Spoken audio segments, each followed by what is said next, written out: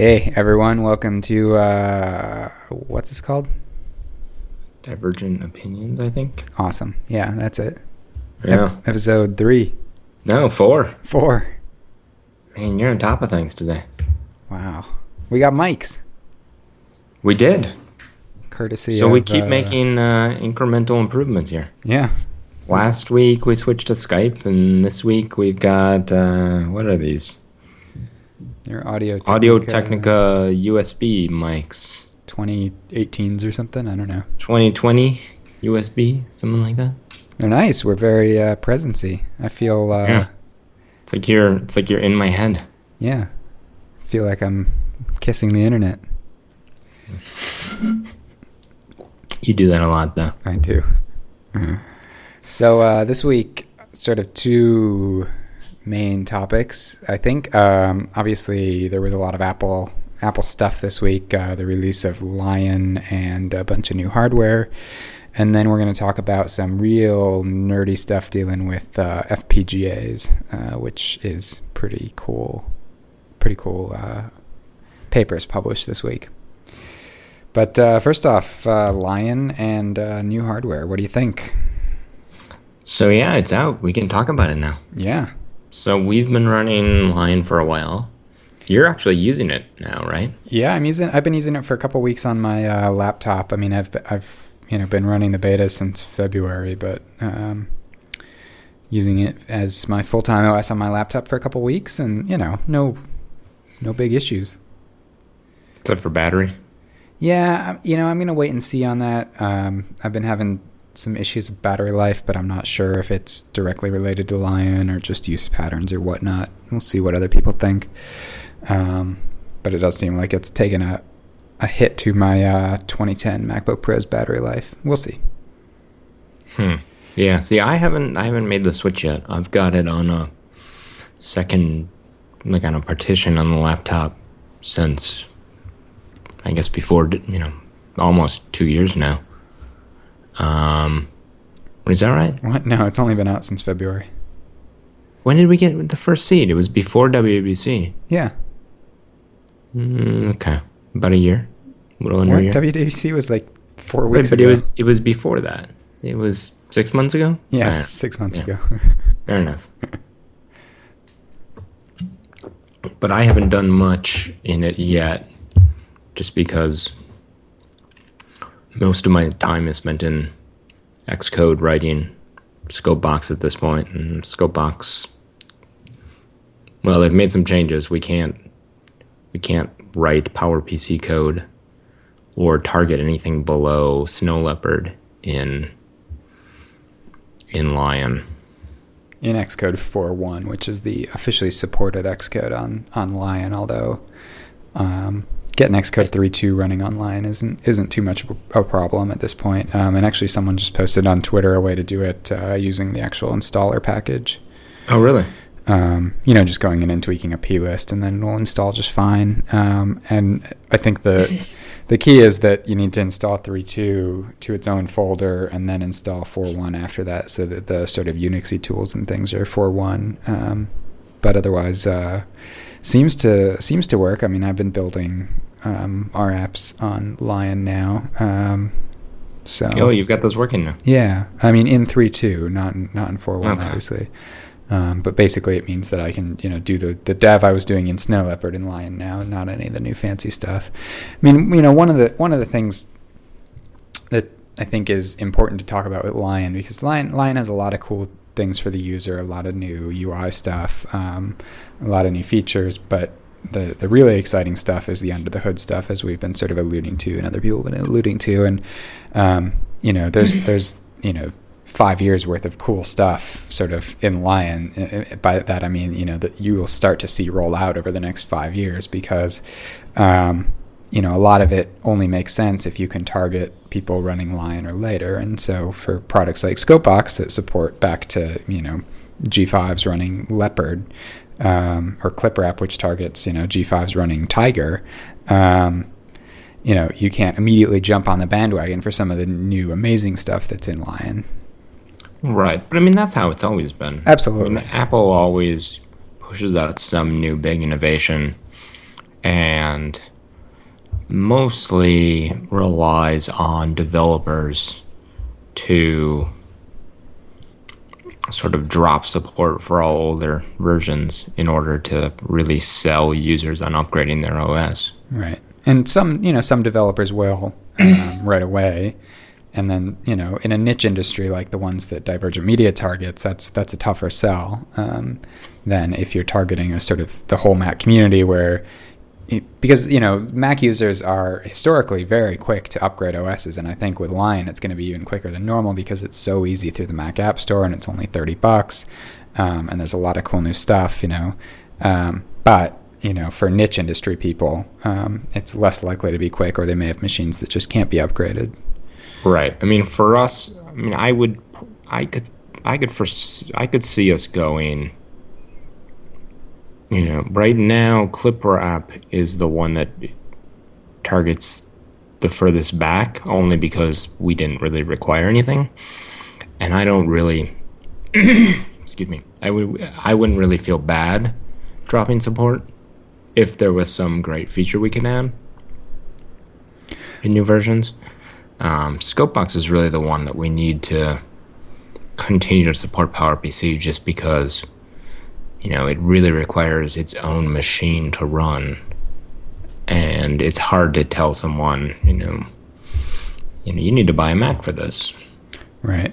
Well, although we'll talk about that in a little bit too. Scopebox is in a position as well where we're on the verge of releasing the 3.0 version of the product, which hopefully sets the product up for a while, and could potentially be the last G5 release. We'll see how things play out.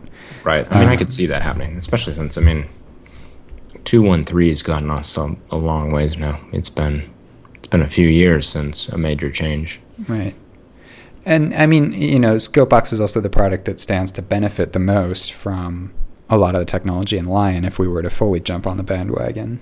Yes and no. So, well, let's backstep and talk about what's new. Yeah, what's new that's interesting to us? Yeah. What really jumped out at you? Well, I think, in the media industry, obviously AV Foundation is a big deal, or at least it will be over the coming years. And we've talked a bit about AV Foundation in relation to Final Cut. One of the big things that is added in Lion is the ability to do kernel level drivers for capture devices, to do like Blackmagic support, for example, to capture through AV Foundation. Right, although surprisingly it's for capture only and not playback. Right, well, it's called Core... It's called Core Media I/O. Right, there's just no O right now. But The fact that they named it Core Media I/O sort of implies that there will be an O eventually. One would hope. But, it's finally an ability to use third-party capture devices with something newer than, Sequence Grabber. Right, although, So the idea is you can, from, I think it was QuickTime 3 on, you could write something called a VDIG and a VOUT. And those were two components, old Pascal-style components for both capturing video. VDIG was a digitizer component, and VOUT was an output component. And between the two of them, you could capture video in from a third-party device and send video out of QuickTime to a third-party device. And so that is what, when you run your installer for Blackmagic or Aja or Matrox or anyone else, that's basically what's being installed, a VDIG and a VOUT. And what I found surprising, so they've added a replacement for VDIG. At the same time, they've deprecated both of them. And you have to assume that they are talking to at least some of these hardware vendors. Apple's always had interesting relationships with these third-party vendors from what I've heard. And it seems like the favorite child of all of them is AJA, right? That's... I'm not, I guess, historically for sure. But I think it's telling that Blackmagic has, shipped their Lion drivers on day one, and AJA has not. Well, the story I've heard is they got some early information from someone. Yeah. Who we may know. Yeah. And so they were able to bug them a little early. But I mean, it's also telling that AJA was is the only one that's supporting V-out right now. What? So Final Cut Pro X shipped. Well, they're not shipping V-out. And the surprise was, there's no way to get video out anymore. And AJA has the only support for video out of Final Cut Pro X, which is basically a fake right, but that's something monitor that's not driver. Something they added. That's just that they happen to have it around. They've had that in their driver for no, ages. that was they both have taken that out. Well, AJA added it back in. Yeah, okay. But it's not like they went in and added something specially for Final Cut. It's that they uncommented some code that was, crappy code, and then wrote up a PDF on how to use it with Final Cut X. Yeah, I mean, I suspect they had to do some changes. I mean, the Windows server has changed enough over the years that I don't think that was just a matter of uncommenting things. Although maybe it was, but if it was, it seems surprising that Blackmagic didn't do the same. Yeah. I mean, that was a feature from back in the days when their drivers were both being written by, or Blackmagic was writing drivers for both companies. So beyond Capture and AV Foundation, obviously there's a lot of stuff throughout the framework right now, and then I think there will be a lot more.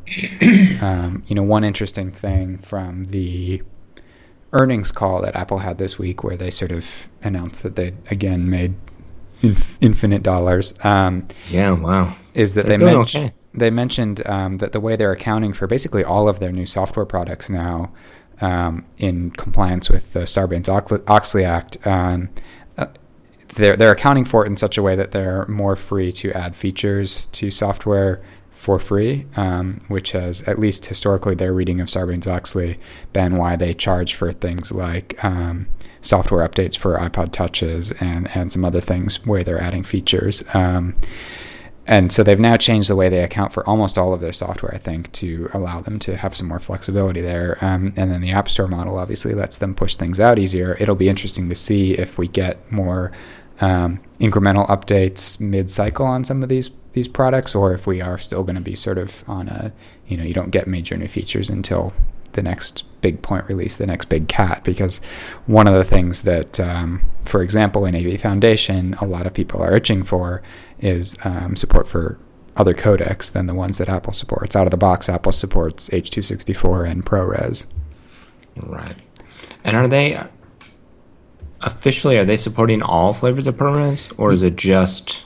No, they support them all in the component. It's just that they don't call them out as separate sort of components anymore. It's just like flags you pass in now. So you can get them? Yeah, absolutely. Okay. Interesting. But, it's obvious from looking at what they ship that there's an architecture there, that ProRes and H.264 aren't built in at some super low level into the framework. They are essentially components that are being loaded by AV Foundation. And so, this is how Apple traditionally does things, is that this is a sort of private interface right now. But once they're comfortable with it, hopefully, and I think we've had conversations with people that would make us think they intend this as well, they will open that up for other people to add component support. It'll just be interesting to see if that happens in 10.7. Well, I don't think there's a switch that they're going to have to pull. Right, it's mostly they have to publish some specs and then... Yeah, but I don't think they're ever going to do that either. Do you? I don't know. I mean, I don't see them making it public knowledge how to build one of these bundles for codecs. So someone just needs to go in. I suspect people who make codecs that they feel that they need to support will get a call. Fair enough. And they'll sign a bunch of NDAs. And all of a sudden, Sony will ship a XD-Cam codec. Right. Or whatnot. But yeah, I think the days of Apple making open frameworks for adding extension at that level are gone.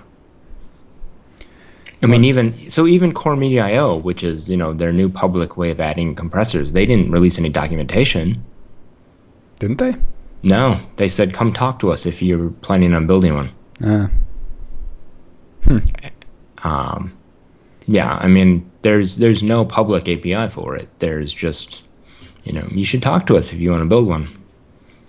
Which I guess is more open than a lot of the stuff they've done. Right. But, only stuff that they've done post, the glory days of QuickTime. I mean, QuickTime, everything was documented. I mean, in the days of QuickTime, I've got a book they published of exactly how their file, it's the entire, file format documented in a, paperback book. A book that is unfortunately still relevant. Yeah. And I don't see them ever saying how to build one of these. Yeah, it'll be interesting to see how it shapes up. I mean, I guess part of the issue, and I absolutely get that they want this to be a future-facing framework, and so they don't want someone to hack in Sorensen Video 3 support using sort of just enough bit of wrapping around some horrible old, ported 68K code to get it working. They want this to be a modern framework. And so I sort of get why they've kept it very slim and trim in this initial release. But I think for it to be, and maybe they don't care, but I think for it to really be, something that people use, there are some things that it should be supporting, some formats and flavors. But yeah. I don't know. I mean, that seems pretty optimistic that they're worried about. Yeah, probably is. I mean, for the foreseeable mostly they're worried about things that weren't, not invented here. Right. I mean, for the foreseeable future, everything has pretty clear fallback paths to fall back to a Qt-Kit server that gets spawned up, which then can fall back to old QuickTime if it needs to.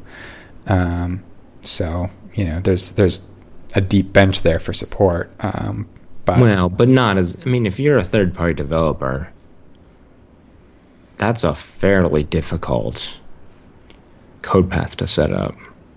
Well, depending on how you implement it. If you want to target AV Foundation, all of that fallback you don't get for free anymore. So QuickTime Kit fell back into, the glory days of QuickTime if it needed to. Right. AV Foundation is its own little sandbox. Right. Speaking of sandbox. Yeah, that's another big thing. Sandboxing is another big thing that, again, sandboxing is one that we're actually going to see pretty quickly because it's mandated by the App Store come November. And sandboxing, something we've seen on the iPhone for a while, but really locks down the world in which applications live, to the point that applications really can't access any files on your system or do a lot of things to your system without explicit permission from you, and they have to be very specific about what they're trying to do. Right. Which will be interesting. I don't know. I haven't looked into too much because we don't really have any plans to target the App Store in the near future.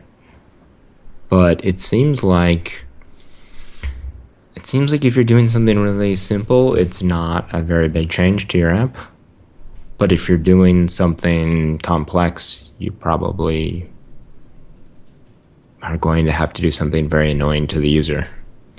Yeah, it'll be interesting to see how they walk that line. The basic thing is that if you, for example, need to open a file, when you do, I'm not sure if it's actually implemented in NS Open Panel at this point, but essentially the open panel the user sees is not drawn by your app anymore. It's drawn by a separate sandboxing process that lets the user browse the system, find a file, click it, open it, and then that gets passed back into your app, and a hole is punched in the sandbox to let you read that file. Right. And there are all sorts of things, and actually the John Siracusa review of Lion goes into this in a nice way to sort of explain ways of doing high-performance I/O and still living in a sort of sandboxed world. Yeah, I But mean it's a pretty amazing hack what they've done with the whole sandboxing thing. I mean the way that they'd run a separate process, because the problem is as soon as you sandbox an app, it can't see anything. I mean right, you have no access to the files on disk, which means if you want to open a file dialog, you can't browse the file system because you don't have access to any of them. And so the way they've done this with the third party app, Apple's own app, which launches basically anytime you do file open, and it's this special blessed application which can go and look at all the files on the drive, and then when you choose a file and click open, it both alters your sandbox and then passes you back the path. It's very interesting. And the fact that it's a two-way process, because your application can actually host a view inside of that NS, what used to be an NS open panel. right. It's I don't know, it'll be interesting to see, one, if it's extensible enough for people, and where sort of the edge cases are that, what apps can't exist anymore. But it'll also be interesting to see if it's actually secure. Yeah, I mean, I think what one thing that will come of it is it will, force developers to write better code, because they'll have to be thinking about this. Because a lot of developers, you sort of code yourself into a corner, and then you do some hacky thing where you write out a file and read it back in, or you shell out to a unit command or something to get a task done, and it becomes a lot harder to do that transparently to the user now in some ways, depending on what you need to do, of course. But I think it will force developers to think through the whole process they're going through when they're dealing with files. If you want to just sort of take a look at this, you can go into Activity Monitor and turn on the sandbox column and actually see which apps are running sandboxed. A lot of the system applications that ship with Lion are already running sandboxed. And again, anything that gets submitted to the App Store will have to be come November unless that date gets slipped. Right. That'll be interesting. I don't know. I'm just trying to think of, for most apps, it doesn't matter. For most document-based apps, things like Pages or, any text editor, QuickTime Player, any of those sort of apps, it's really, I don't even think there's any changes that the developer has to make in order for that to just start working. Because Apple's done a pretty good job of, within their underlying frameworks, switching everything over so that it's sort of seamless to the developer. I'm just trying to come up with, what are apps that won't be, you can't write something like Daisy Disk. Right, a lot of the sort of utility type applications. And again, it's not that you can't write them, it's just you can't ship them in the App Store. Right. So you can still sell them for a little bit longer. Yeah. What other things are you excited about in Lion? Are there any other, sort of low-level things that get you burning passion? I can't think of much. So the big thing they've made a change to Objective-C, which is really interesting, called ARC, Automatic Retain Counting. Reference counting. Reference counting. And the idea is that Objective-C is a language that came about before the advent of garbage collection. And so it required manual retain release. The idea being, when you have an object-oriented system, you need to have objects that persist for, however long they're needed and then go away. Otherwise, you just constantly increase your memory footprint of the application.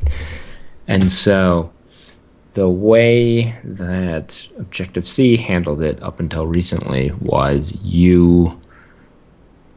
it basically kept a counter inside every object where you said, I'm using this. And anytime you said, I'm using this, it incremented the counter. And then when you were done with it, you say, I'm done with this. And it automatically decrements the counter. And if the counter goes to 0, the assumption is that you're done with that object and it can be released and the memory can be reused. And so, the two methods you use for that were retain and release, which is why it's called, retain release cycle. And so it's an incredibly lightweight system for tracking memory usage in an object-oriented application. The problem is it puts all of the onus for that on the developer. And it's really been, most comp sci programs nowadays revolve around Java for most of their coursework. And Java, being a newer language, does something called garbage collection, where you just sort of use objects and the system keeps track of whether or not you can get to that object anymore.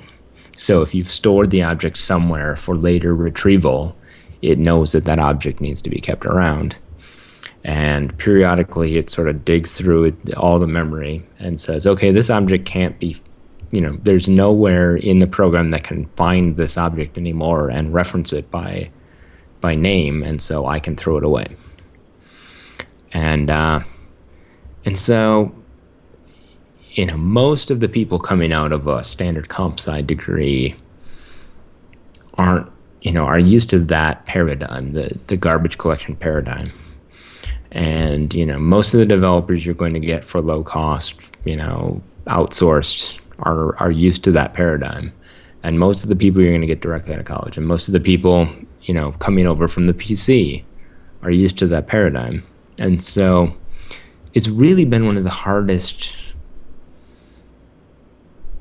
one of the biggest hang-ups for adoption of the Objective-C language when people try to port their apps or try to, switch from being a web developer to being an iPhone developer. And so Apple tried to address this once in the past by adding sort of glomming garbage collection onto the application, and it never really took. It was sort of, the foundation level equivalent of QuickTime QTKit, where, they did it for a few years, and now they've replaced it, and anyone who adopted it in the interim was, sort of foolish for believing that Apple was serious about it. Right. Apple never moved a lot of their own apps over, and for good reason. Garbage collection is unpredictable in that, you can have unexpected performance hits to your application when GC runs. Right. So what happens? Yeah. What happens is the garbage collector is this thing that exists in your program that periodically walks all of your memory and tries to figure out what it can throw away. And so say you're writing an audio app or a video app and you've got to process 30 frames a second or, 48,000 samples a second. You need to be able to run these sort of, scheduled tasks constantly. And what would happen with garbage collection is, every 5 seconds it'd be like, oh, let me see if there's anything it halts your program. It goes, let me look through everything. I don't need that anymore. And it's like, it'd be like trying to run a trade, a stock trade floor, and periodically someone comes through and recycles all of the tickets that people are holding up.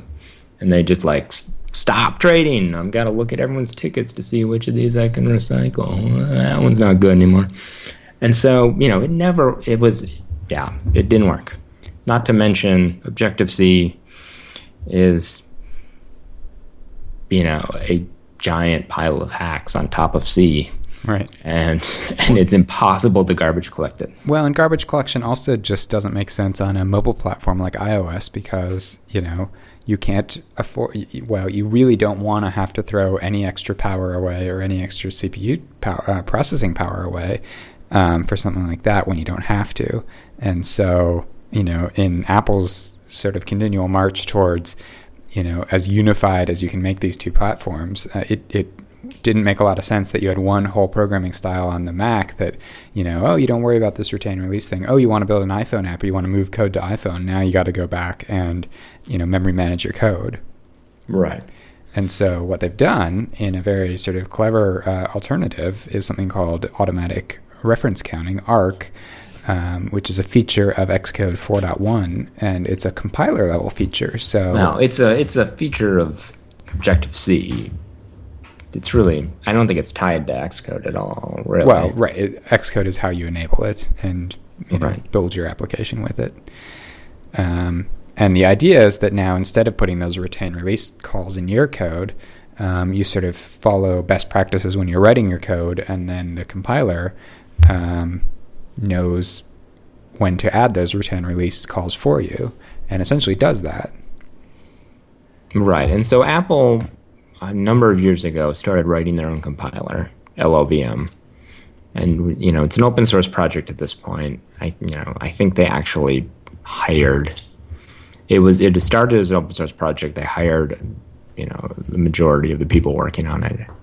And they're the largest contributor to it at this point. And so they switched everything over from GCC to LLVM a few years ago and have been innovating a lot. And I think it was in Xcode 3.1, 3.2 when they added the static analyzer? Yeah, right around there. And so at some point they added something called static analysis, which allowed you to run LLVM on your app. Instead of compiling the application, it would just go through and convert the entire application into sort of the intermediate bytecode that it uses to compile the app, and then ran a bunch of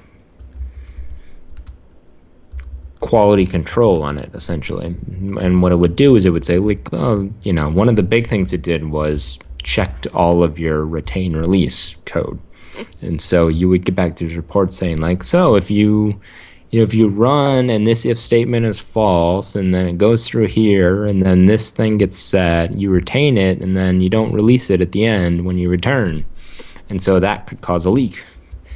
And so they've been honing this static analyzer for a couple years now, and it's gotten really good at finding all of these retain release bugs in your code. And so what they felt confident of at this point was, we can find all of the problems. And so we just do the opposite, which is, the way that we figure out that there's a bug here is we know what it's supposed to look like, and we see that it doesn't look like that. And so what they decided was, we can just have you not write the bad code that we check against, and instead we just,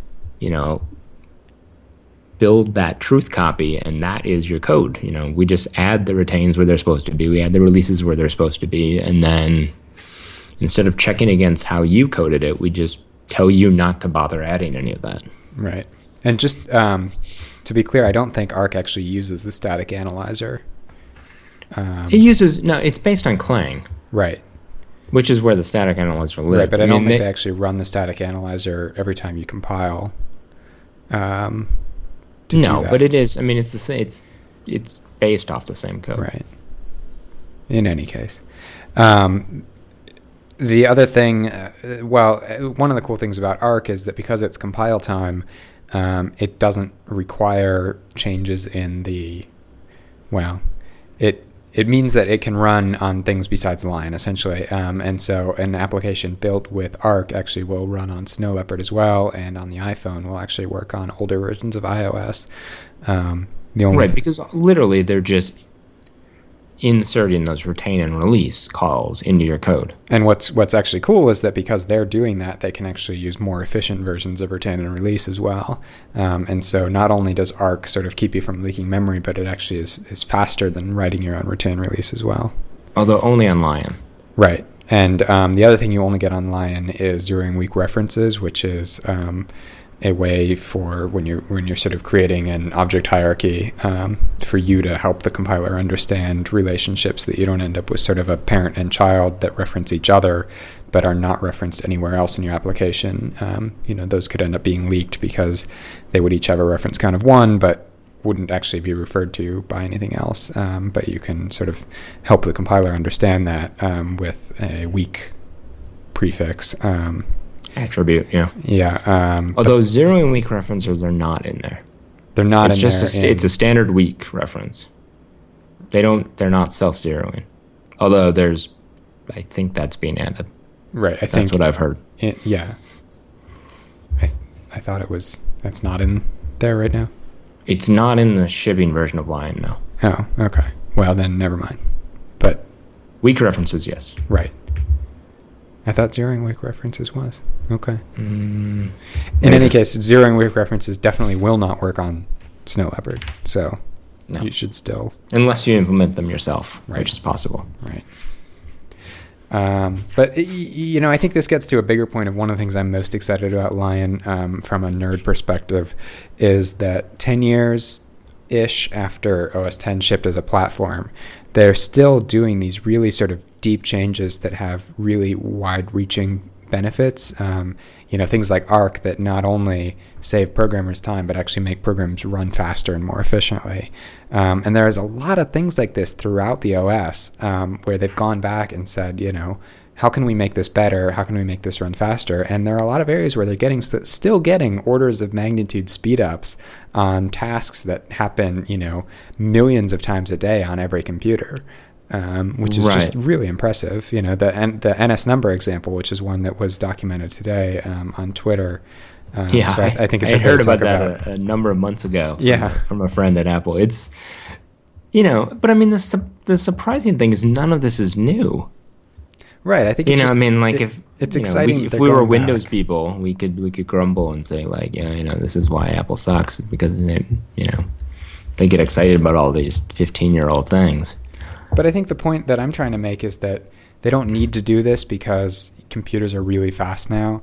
They've put the time and the computer science into going back and doing some things because it will have a small but measurable benefit across the system. And you do enough of these things and they happen enough times that it does sort of improve the overall platform. It's not like 15, 20 years ago when you were doing these hacks or 30 years ago when, Wozniak was doing these crazy hacks to sort of make the computer even work. Now you're doing these things because it's the right thing to do and it makes sense and you're willing to put the time into it, which I don't think is the direction Windows is moving. Interesting. I mean, it seems like, Apple has been very good over the years at just telling everyone, suck it, we're moving to something better. They did it with the transition to PowerPC, from PowerPC to Intel. They did it with the transition from OS 9 to OS X. I'm surprised they haven't done it away from Objective-C. I think a lot of these things we're still, we keep getting excited about are because we're running a language which shouldn't really be used anymore. I get that, but from a developer perspective, Objective-C, take it or leave it, but Cocoa is a very nice sort of framework to build your applications within. And, by brute force or what have you, they've created a pretty nice ecosystem for developing applications. And when you look at what other platforms are dealing with these days, I would much rather be writing iOS apps in Cocoa Touch than writing Android Java apps in terms of the quality of the experience and the quality of the product. But I mean, that's, I would argue that Java is a superior language with an inferior set of APIs. Yeah, I think that's fair. If Apple would have decided, at the time of OS X switch that they were going to do things in Java, I think we would be farther along than we are now. And we would be less excited about these, things like not having to count references anymore. Fair enough. But, I mean, it's... the advantage and the disadvantage of Objective-C is that it's based, it's a superset of C. And, it's really a cultural problem at this point that we're all still running C more than a technological problem. Developers really like it, even though it's the worst language we've ever invented. It's also the only one that works. Right. Consistently for every problem. As long as, at least by version 3 of your product. Right. Well, in any case, I think, Lion is going to be a really exciting time for the platform to see what people do with it. I think it is going to sort of spur some cool innovation and applications and in the way people use the platform. We'll have to sort of wait and see. But in a more immediate sense, in terms of things you can be excited about, and somewhat surprisingly, the same day Lion shipped, Apple released a bunch of new hardware. And not surprisingly in the sense that we didn't all know it was coming, but surprisingly in the sense that Apple doesn't normally sort of glom a bunch of releases together onto one day because, why do that when you can space out the news? Right. But we got new Mac Minis, new MacBook Airs, and new, I don't know if they're still actually called Cinema displays, new Thunderbolt displays. I'm not sure exactly what the brand is. You can't watch cinema on them anymore? Well, I don't know. Their website was actually calling them like Thunderbolt displays. Let's see what their branding actually is. Which I think is actually the product I'm most excited about. Basically, we got MacBook Airs with Thunderbolt, Mac Minis with Thunderbolt. Both of those products also now use the rather amazing Sandy Bridge chipset from Intel with Core i5 or Core i7 processors. And then a monitor that not only has Thunderbolt daisy chaining support, which we all expected, but actually adds essentially a docking station, adds Gigabit Ethernet, FireWire 800, 3 USB ports, all connected via Thunderbolt as well. Right. So, we finally have both a way to run multiple monitors off a laptop and also a way to plug Ethernet into your Air. Gigabit Ethernet. Well, any Ethernet. Well, you could get a USB adapter before for 100 megabit. Right. But it's a really elegant solution. I'm shocked to see FireWire on there. Suddenly it makes a MacBook Air a lot more practical for a lot of people because even though you're obviously not going to haul your cinema display with you, it means at your desk you can have, speedy FireWire 800 drives. You can have, obviously hardwired networking, and then chain other Thunderbolt devices or, more monitors, etc. Right. I kind of wonder how they're doing this actually, because they talk about being able to chain other Thunderbolt devices off of the monitor, but the Thunderbolt spec says that monitors have to be at the end of the chain. Well, no, they say mini DisplayPort monitors have to be at the end of the chain. Well, they also may have a Thunderbolt switch in there. Right. I mean, I suspect that they're branching the Thunderbolt in there. I mean, the only thing they ever said was that is that a mini DisplayPort has to be on the end of the chain. Right. And that's just because it doesn't speak Thunderbolt. I mean, it's... Right. I guess that's a good point. Yeah, it's just... One, no one's ever going to make a mini DisplayPort that will pass Thunderbolt through it. And two, it just doesn't have all of the data running through it. Right. But it's a really, really cool monitor. I mean, it really is. Did they change anything else? Did they rev any of the monitor specs itself? No, right? It's the same sort of 2560 by 1440 nice LCD with the FaceTime camera is now officially FaceTime HD. Same speakers and mic as always. You have one of those, right? I have one of those at my desk, at work. Okay, and I've got one too. It's a really beautiful monitor. It's a nice monitor. It's very shiny. Yeah, I mean... I still miss the 30-inch map. Yeah, monitor. although honestly, for a while I ran a 30-inch and a 27-inch, and the 30 was so grainy compared to the 27. It's kind of amazing. Really? Right now, I got both of them on my desk, right next to each other. Oh, I found the 30 just looked like crap compared to the 27.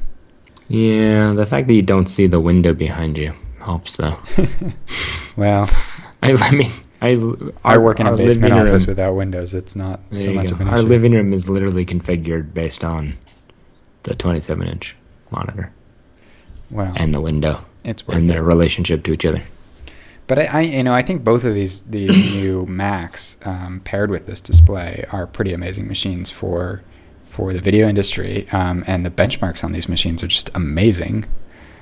Yeah, no, this is the same thing we found with the, when we got the first quad 17-inch laptop. Those quad,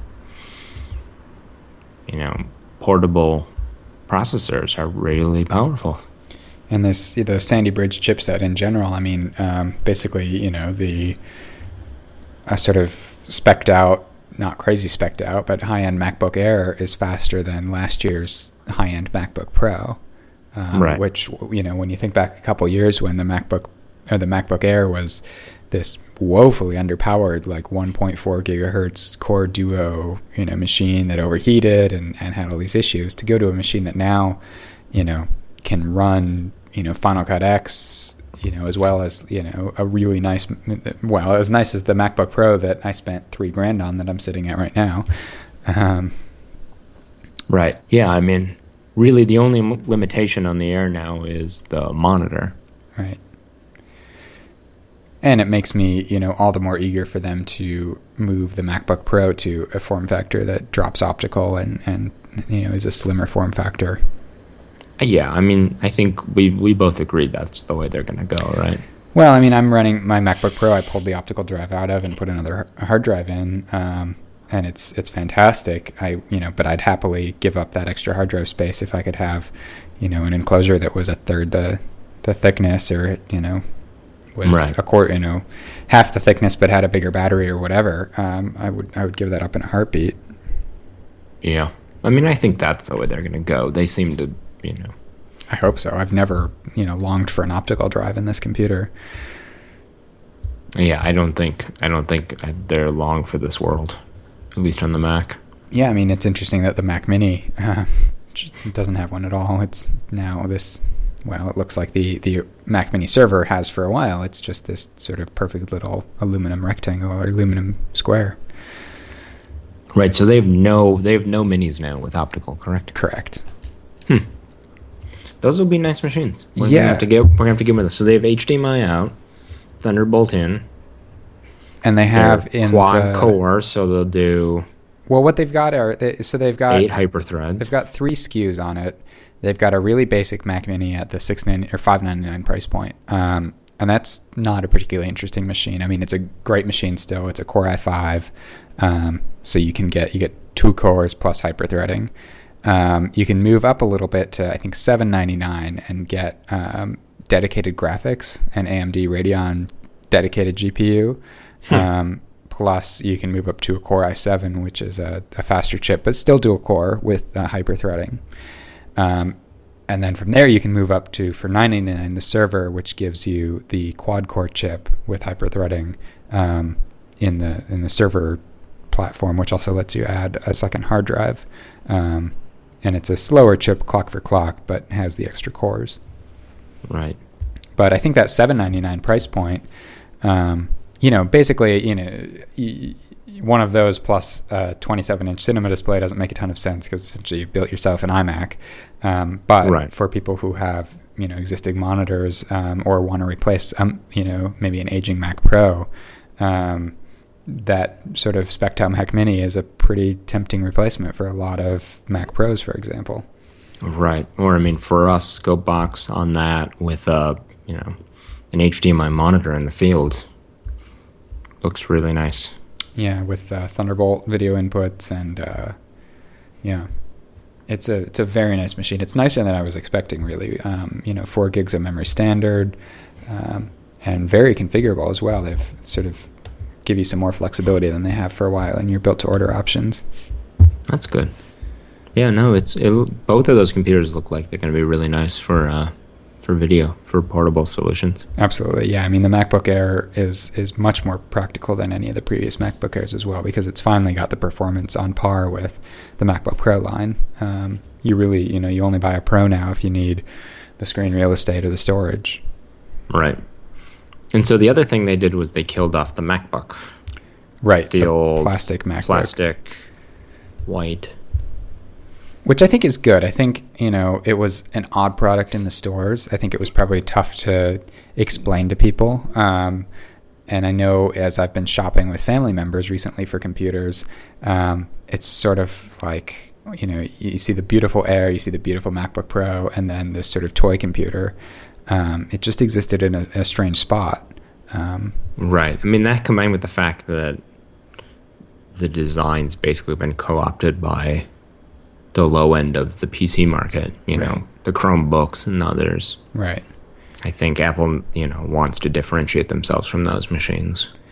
And, they're keeping it available for education for now, which is a smart decision. Oh, they are? Yeah. Interesting. If you're buying in volume for K-12 or for higher ed. Okay. So not like you won't be able to buy it in your campus computer store. It's just if you're buying, if you want to, well, for example, a lot of K-12s that have laptop initiatives, Right. Have standardized around those. And that's great. I think, there would have been a lot more outcry over the death of it if they hadn't done that, because people do sort of build long-term, grant-funded initiatives around hardware, and it sucks when it just goes away one day. And, there are some reasons that I would, rather give a, sixth grader a plastic MacBook than a MacBook Air. Yeah, plastic doesn't dent. Yeah, exactly. And, the sort of size and shape, it's just a little bit, it instills a different level of respect, I think, than a sort of, 1.5 pound, 11 inch, tiny little thing. Yeah. And I think Apple expects that by the time they're really ready to kill the MacBook, most of those types of initiatives will be buying iPads anyways. Right. Or Chromebooks. Right. Yeah. Yeah, I mean, I think the whole line, all the hardware makes a lot of sense. I don't think they shocked anyone with any of it. No, I think, the surprise was how good all of it is, which is a nice surprise from Apple. The one thing we're still waiting on now is the Mac Pro, which it sounds like is held up by just waiting on some chipset or chip releases from Intel. So they're waiting on something new. Right, really. Right. And they've got nothing to offer right now. Right. They need Sandy Bridge Xeons with dual socket support. Right. So soon, hopefully. But I don't know. What are your feelings on the Mac Pro? There's always the people grumbling that they're gonna die off because Apple hates professionals. Pros. Yeah, I don't think they'll kill the Mac Pro. I think that they only sell 100,000 or something a quarter, but that's 100,000 that are spec'd high. There's a big margin on it. It goes out with a lot of accessories and a lot of software licenses, and right. There's on top of that, or included in that 100,000 are the 5,000 to 10,000 they're selling to their own developers. Right. Yeah. I think that I think it'll stick around, but they've shown that the amount of time they are comfortable giving it between releases shows that they understand that market, and that it's not a high priority, but I don't think they'll kill it off. Yeah. Everyone, there seems to be a lot of arguments from people that Apple can't do everything, and they can't do these things that are only making them $200 million a quarter. Exactly. But I don't really, I've never really understood that logic. Yes, I don't think Steve Jobs is going to micromanage those products in the way he does others, but I don't think the pros are itching for Steve Jobs' input on how many hard drives they get in there. Right, on what makes a good computer, since he's the one who didn't want any ports on anything ever. Right. And we both work on Mac Pros in addition to laptops. I got 4 right here. It's some of it's just that we both grew up with desktops, and I don't know. I don't know. The happiest years of my adult life are when I did not have a tower. I go back. The only reason why I've gone back to towers is for testing Scopebox with PCI cards. I think that I could get by quite happily without one, but I certainly don't mind having, 8 cores and 12 or 16 threads and 16 gigs of RAM and some of the other things that I get on a Mac Pro Tower. I don't know. I still miss the sort of the ergonomics of a 17-inch sitting next to your 27-inch with like your Twitter on the second monitor. Well, see, I just run. And being able to like always have it plugged in charging. Like little things like now that I have 2 machines, every time I go to the coffee shop, my laptop is not charged. Mm-hmm. Every single time. Just because, it's in its case, draining power and sleep for 2 weeks. And then I'm like, I'm going to go to the coffee shop today and get all sorts of work done. And I get there and I've got 15 minutes of charge left. Yeah. And I don't have any of the files I need. And I spend, the first 30 minutes in Dropbox or in Git moving stuff around. I just don't. There's something so easy about a single machine with all your stuff on it. Yeah. That can go anywhere you go, as long as it's not in, the economy class of an airplane. Yeah. I can certainly understand that. And it's gotten a lot better with cloud services, and will continue to get better with cloud services to live that split life. But, there's certainly something to be said for everything being in one place. As I say, I could go either way. This new MacBook Pro is, the best machine I've ever owned by far. I really love it. Do you have the new one, or do you have the... I have the last one before Thunderbolt. Okay, so you've got a dual core. Yeah. Is it? You got a Core 2 Duo. I have a Core i7. So it's dual core with 4 threads. Okay. Yeah, I was amazed how fast the quad core, 17 inches. It's so nice. It's a pretty. It's insane. Good machine. And that's what's in the air now, right? Well, not the quad core version, but I thought it was quad core. No, not in the air. It's just the Mac Mini. Yeah. Oh, okay, that's too bad. Can't switch to an 11-incher for all my development work. Not so much. Fair enough. So, one more topic, if you feel up for it. Yeah, let's do it. I saw these linked on Slashdot, where I still visit frequently, which gives you an idea of just how old I am. I am user 15,000 of Slashdot. Oh man. Yeah. What does that? I don't. Yeah, I was never as geeky as you. So you get a number? Well, like when you can see what number you were when you signed up. Like how many. Wait, you have people to sign up for Slack? I don't even. Well, like you get an account so you can write comments and things. But what's crazy, with Slashdot, when you post a comment, it shows your name, but it also shows that number, and so there's sort of this implicit. You've got the street cred. Yeah, like this dude posted the mom's basement cred. 626,710,000. Like I could jump in here and be like, "What up, yos?" And they'd be all like, "Whoa, oh my god!" Wow, I'd be a god among them. Interesting. You can also do the same thing with Twitter. There's a website that tells you what number you signed up for Twitter in. It it shows up in the Twitter app. Does it? I ran into this number today. It's like if you click on somebody's thing and then you go to their profile. Well, hold on. It shows name, handle, and then there's a number below, which I assume is. All right, let's see. Are we going to compare our things? I'm 1.6 million. You are 12 million. Jeez, wow. I am so much cooler than you. Some might argue you spend more time on failed web products. Yeah, cooler. Yeah, fair enough. Anyways, these papers on using sideband attacks or side channel attacks to reverse engineer the encryption keys on FPGAs. Basically, an FPGA is a field programmable gate array. It's a way of essentially, and this is an oversimplification, but building your own microprocessor with software that actually runs in hardware, so that you can sort of write code and upload it to a chip that morphs into the chip that you've built, rather than sort of spinning up a factory to stamp out chips. Again, an oversimplification, but that's the gist of it.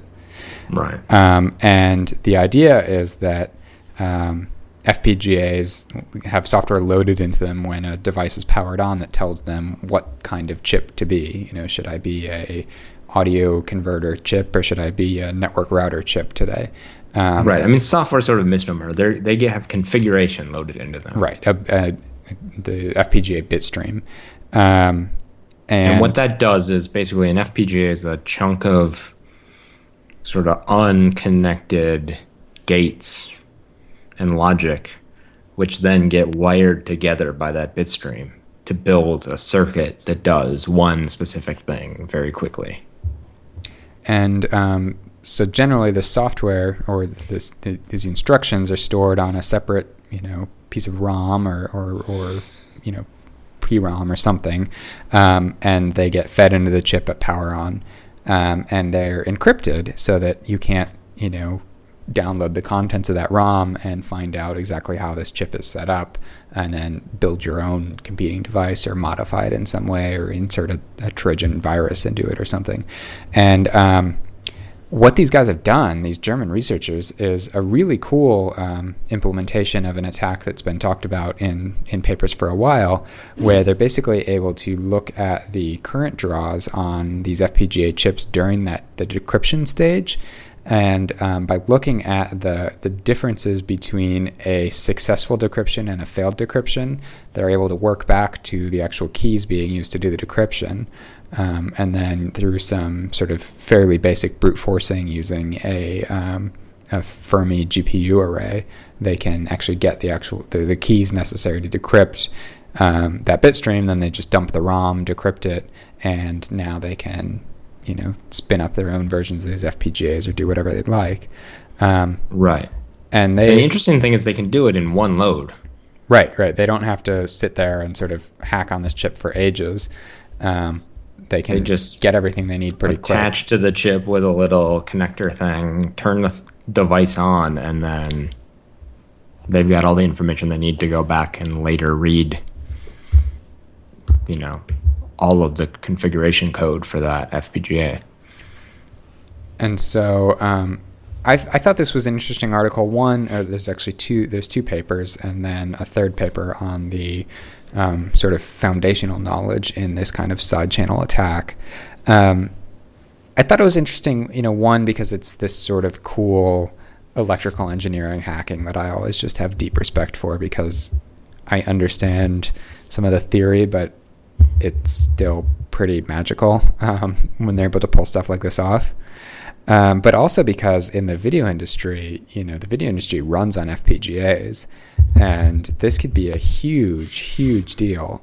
There's really only two, maybe three big vendors of FPGAs. Xilinx, how do you say their name?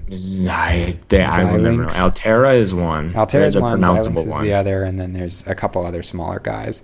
The only two that matter are Xilinx, yeah. ZXILINX. Sounds like some 12-year-old handle on AOL. Yeah, well, apparently he was the one doing their security too. Yeah. Zing! So Xilinx is one of the big vendors, and that's the one these papers are written against. And they were also the more secure of the two. And there's also sort of they imply within the paper that everyone is vulnerable to this. And even the people who sort of have gone to the extent or gone to the trouble of hardening their chips against this are, not immune. They're just going to take slightly more work. But, when you think about options you have if you want to build hardware, and we've looked at this a little bit, you can ship an embedded system that runs on a fairly a standard ARM or x86 chip, RPC, right? And boots an OS, embedded Linux or a real-time OS of some sort, QNX or something, and then runs your application. And so there's plenty of hardware that does this. But not video hardware though. Well, no, I mean I think of Tektronix has some boxes that do it. All the Firestores. Most of them are FPGAs. I mean, most of them have both. I mean, right? The common package now is a PowerPC mixed with a Xilinx or Xilinx. Right. one of those. In any case, I mean, the point is that so that's an option. You can spin your own silicon. You can design a chip and have it fabbed. Which is called an ASIC. And you can, then assemble that on a board and sort of, if you're going to build an iPod or something, that's not a good example because they didn't do that. Those are prohibitively expensive. You have to be Apple or Intel or a few other companies to be doing that. Or you can use... You place your order for the first 1 million chips when you get one of those fabbed. And you hope you didn't have an error. Right. And you hope you can sell 1 million of whatever you're putting those chips in. Or you can do an FPGA, which, per unit, FPGAs are more expensive than fabbing silicon if you're going to ship 1 million items. But you can sort of buy them in small batches. You can, program them. You can correct errors in them. You can release update firmware them. Updates. Yeah. And they've really... Add features. A few years ago, FPGAs were sort of interesting for proof of concept things, but they've really become a foundational technology for lots of people in the hardware business. Hardware video for sure. Hardware video, and also network routing. A lot of things that need performance, but also need flexibility. FPGAs have really opened up markets. And when you look at things like, the whole Blackmagic product line, or, you walk around NAB and, you can pretty much guarantee that anyone shipping hardware that isn't obviously booting Linux is probably, using FPGAs, and they're probably using, Xilinx or Altera. Yeah. Those are really the only two viable options for video. And so, what this means is that let's just take Blackmagic, for example. They ship a huge range of really cool boards for doing signal processing, where, for example, if you need to convert an HDSDI signal into HDMI, it used to be that you bought a board for like a terminal frame that had like tons of hardware on it. It was, full of capacitors and resistors and chips and all sorts of stuff. And a few years ago, Blackmagic came out with a line of these products that are the same board, and they're like a foot long by 4 inches wide, maybe. But it just has one little FPGA on it, and then like a few traces out to connect to the power and the adapters. Right, some capacitors for signal. Right, but they look almost, comical when you look at one of these boards because they're basically empty. But they basically realized that they were able to do all of this conversion essentially by writing clever software, and then they've been able to build a whole line of these boards around very similar designs. Right. I mean, I think you're making it sound like it was a big innovation for Blackmagic, but I mean, there were a lot of foundational changes in the industry that pushed this. One is everyone switched to digital signal pass, which means, which makes this possible. I mean, you can do analog processing with an FPGA, but no one does really. Definitely not in the video side anymore.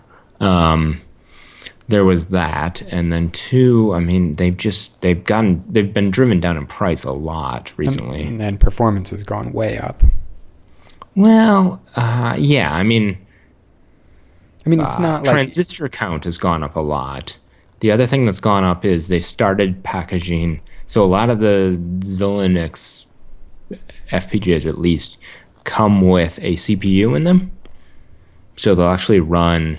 The problem for a long time was that they were very hard to program because you basically needed to be an electrical engineer. It wasn't like writing C code. You weren't like, let me write a loop.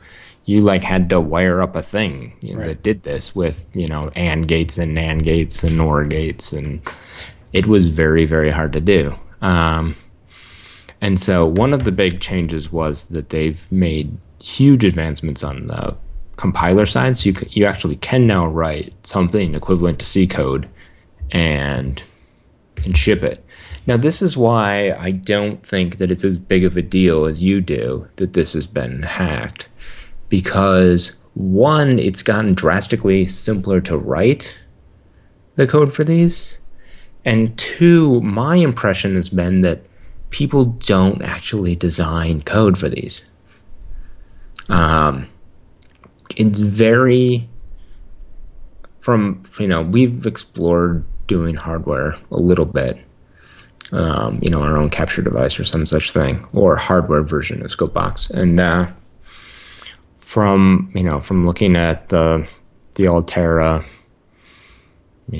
development kits and the packages you can get, it seems like most people buy off-the-shelf components, what are called IP cores, which are basically little subroutines of FPGA layout, bit code, that they string together. I mean, it's almost like a graphical Right. Programming language where you're like, I'm going to take my frame buffer and wire it into, it reminds me of Direct Show on the PC, where you basically, or like Quartz Composer, where you take a bunch of blocks that you bought from third-party vendors and sort of wire them together. And so I think the only people, what's the name of the company that does those PCI card, WaveVec? Oh, yeah. I'm not going to remember them, but... Omnitech. Oh, yeah. Omnitech seems to be one of the large vendors of, video, up-res, down-res, IP cores. Sure. That seems to be their large business. I mean, they don't seem to make a lot of money on their scopes. I think most of their company is geared towards making, so they may get hurt by this. I suspect there's going to be a lot more Chinese versions of their IP cores. Yeah, I mean, when you think about a company like... Having to checksum to the exact same value. Right. When you think about a company like Behringer, that you can Google the history of Behringer, has a history of questionable uses of intellectual property, and or bribing factories to like silkscreen the Behringer logo on some of the products they're churning out for other people. This opens up the possibility for a company like them that's willing to produce, really cheap versions of some of these products because they don't have to spend any money on R&D. And, they've been successful over the last decade in shipping, $50 cable tester that is functionally and electrically identical to the $200 cable tester. And so if they get into the business of shipping, $100, HDSDI to HDMI converter board that is functionally identical to Blackmagic's $500 board, there's a lot of people out there who buy that kind of stuff. I've bought a lot of Behringer stuff because it's cheap and it works, and cost is an issue. Right. So I do think it could potentially be a concern. Obviously, the attack documented in the paper is not something that random Joe is going to implement, but it's also not something that's so impossible that a couple guys with graduate degrees in electrical engineering couldn't do it for you. Right. Although, I mean, it seems to me that the much easier vector of attack right now is to go to one of these companies. I mean, the business model for the people who do the IP cores is, a fairly, it's a steep upfront fee, but it's not, it's nothing crazy. It's, in the tens of thousands. And then a relatively high per unit licensing. So, you pay $10,000 plus $2 a SKU for a frame buffer and resizer.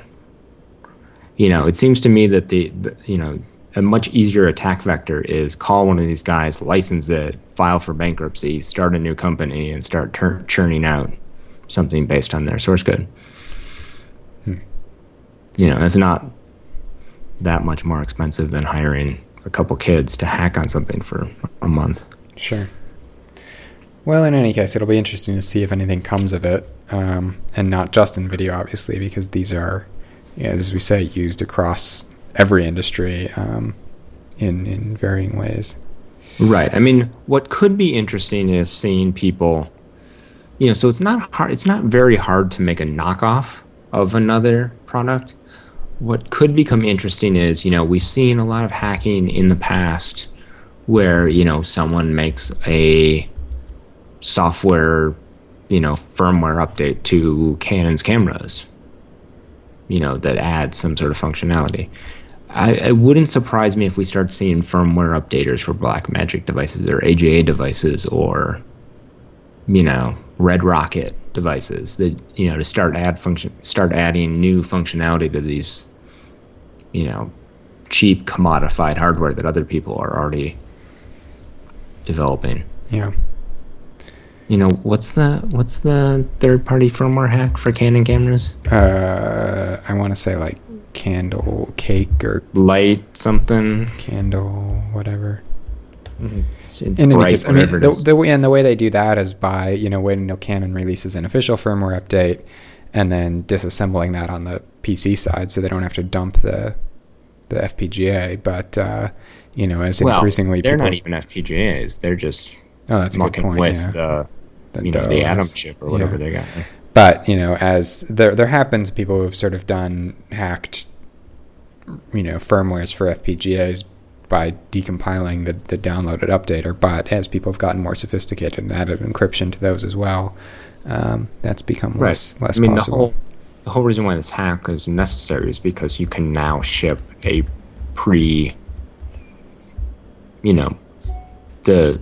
the idea is that these chips now support onboard encryption so that you can ship a firmware update that's in an encrypted state so that you can't do that. Right.